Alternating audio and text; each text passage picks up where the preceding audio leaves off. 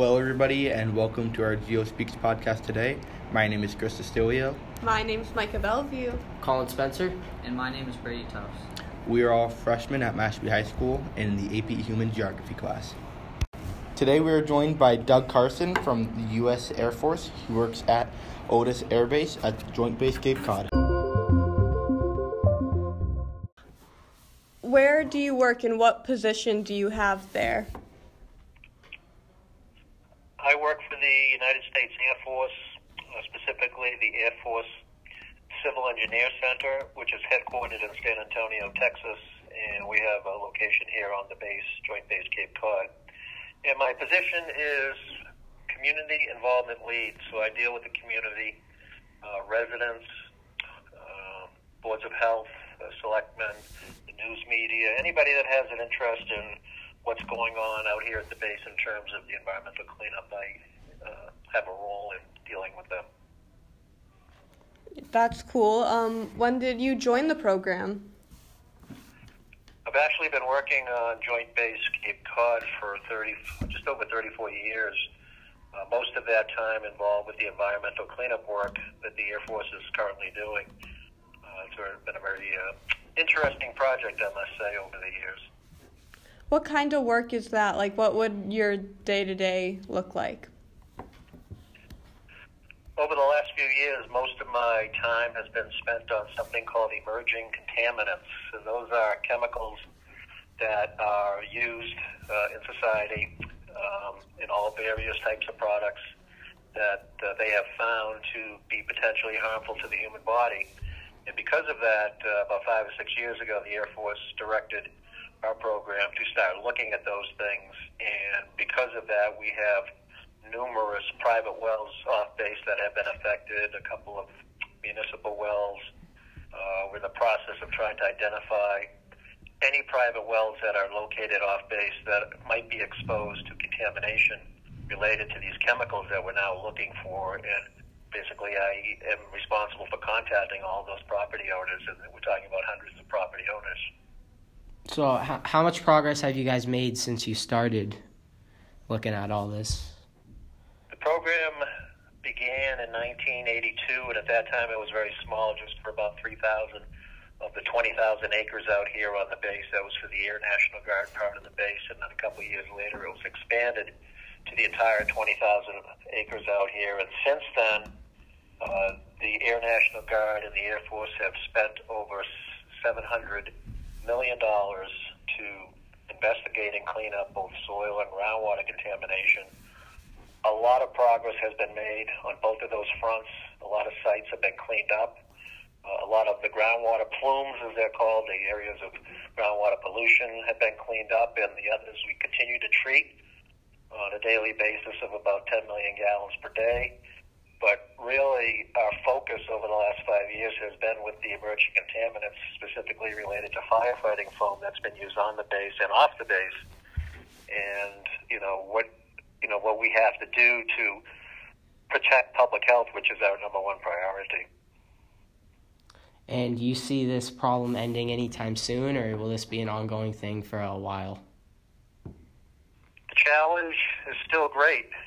10 years ago, we made an announcement at a public forum where we dedicated a couple of our wind turbines, which is helping to pay the cost of what we're doing out here. But at that session, we announced that all decisions had been made for our program and all remedies in place. And since then, we're now getting back into a very robust investigation program with potential cleanup or remediation, as they call it, down the road. So we've been investigating this new stuff for the last 3 years, both on base and off base, dealing with homeowners, dealing here on the base, trying to find the source areas, trying to find what's off base. And, there's still a lot more work that has to be done over the next 5 years. We have to fully investigate and identify where all this stuff is and then come up with a decision that also involves, the community in making that decision about what's best for these different areas in terms of cleanup.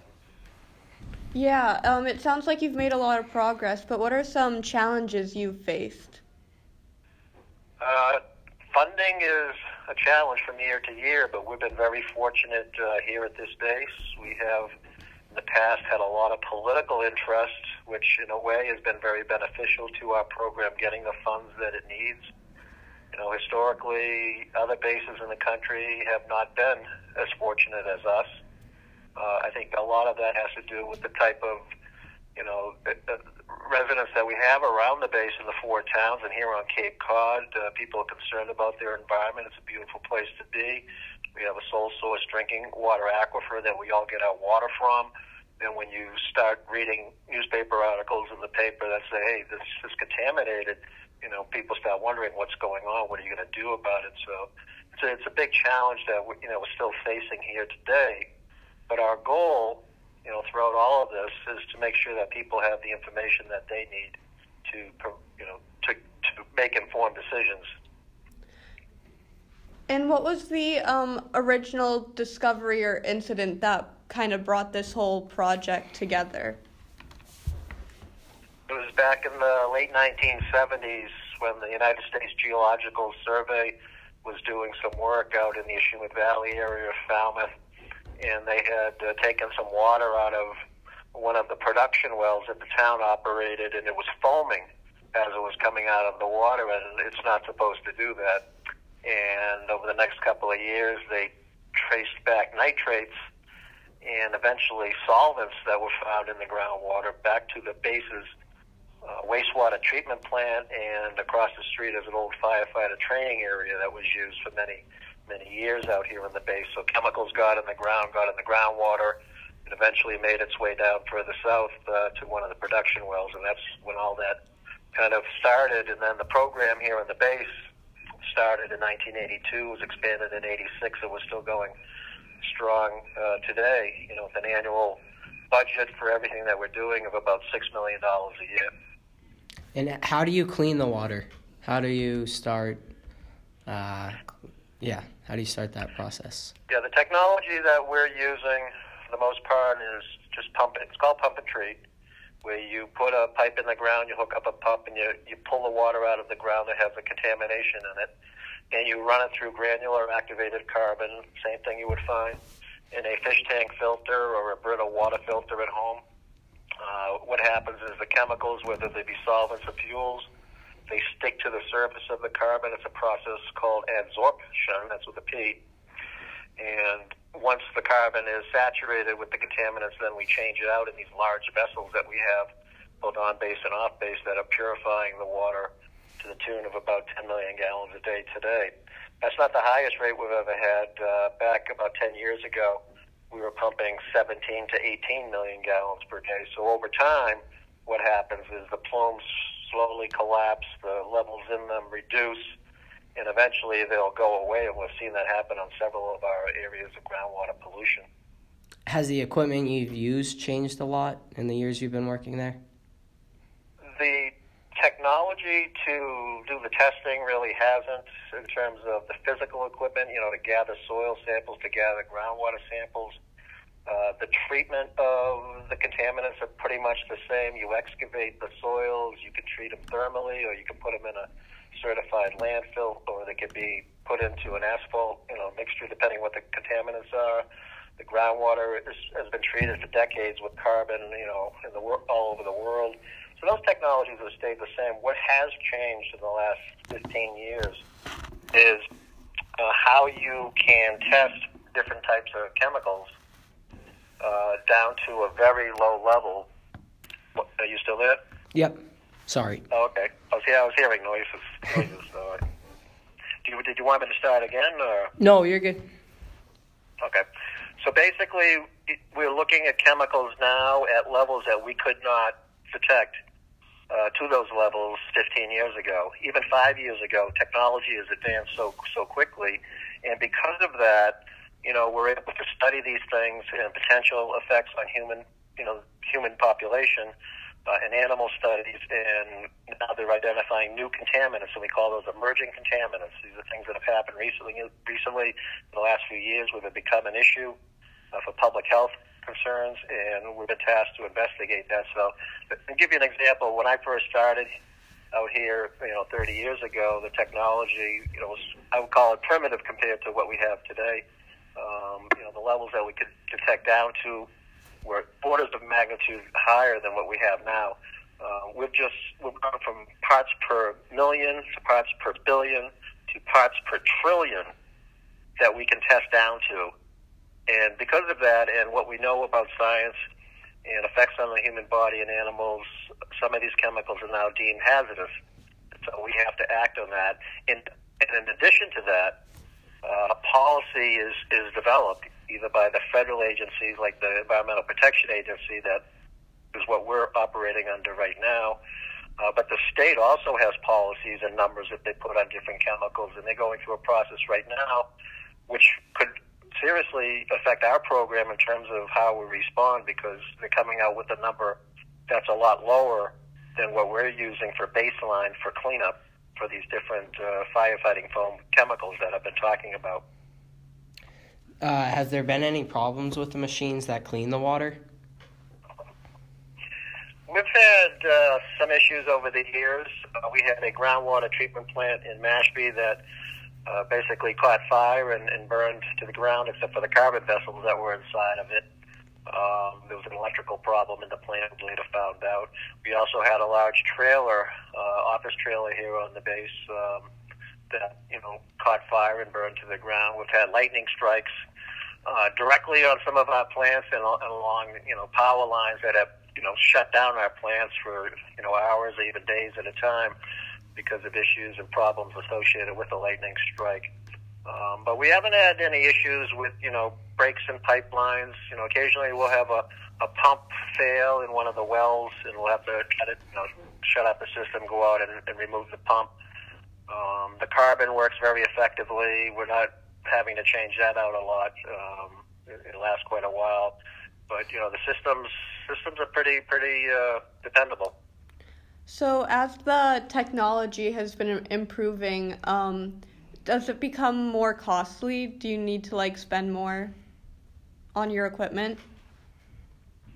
Well, the more you are tasked to look at and to take action on to protect public health, the more it's going to cost. 10 years ago we were saying that we're pretty much done. We're just in caretaker status operating the groundwater treatment systems. And then 5 years after that, we're tasked by the Air Force to start looking at these new chemicals that potentially are harmful to the human body. And all of a sudden, we go from spending $1 million a year or $2 million a year to $6 million a year or more, because we're looking at all these different new areas where firefighting foams were used both on base and off base, and the chemicals that were in them that are now deemed not good for the human body. So we're having that big challenge right now. And do you think you're getting enough funding? We've been very fortunate in getting our funding. We program 3 years ahead. Obviously, there's things that are going to come up along the way that you may need more money. And we've gone back and asked for more money, and we've usually received what we've needed. Maybe a few times we've had to prioritize a little bit and shift things around, based on what our needs are to get, the best work done that can be protective of public health. But for the most part, everything we've sought has been funded, and we continue to work and hope for that. And what do you think makes this issue in particular so important? Well, the issue is certainly, about drinking water.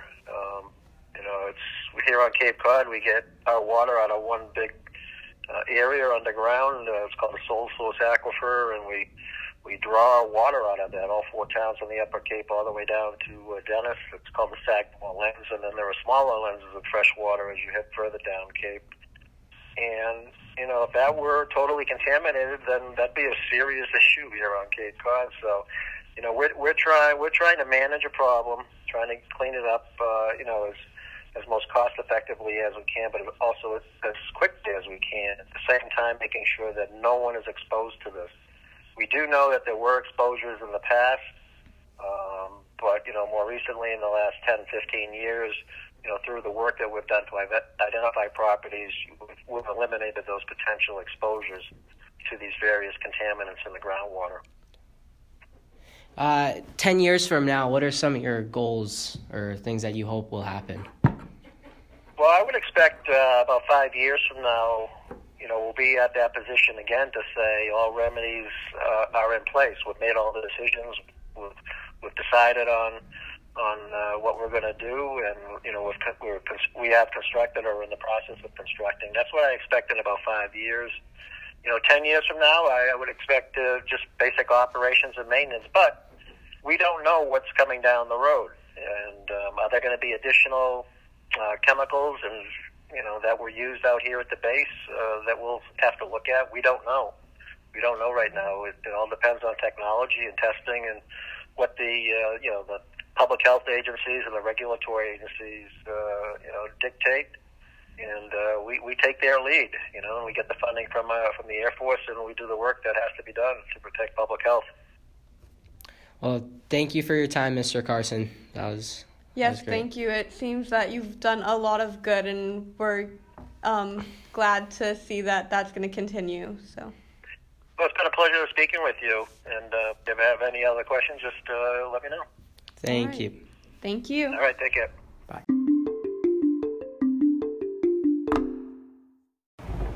We would like to thank Doug Carson for joining us in our episode of the GeoSpeaks podcast and talking about the ongoing water crisis across Cape Cod. Thank you, everybody, for listening to our GeoSpeaks podcast on the water crisis of Cape Cod. I'm Brady Tufts. I'm Colin Spencer. I'm Micah Bellevue. I'm Chris DeCilio, and remember, Geography is everything, and everything is geography.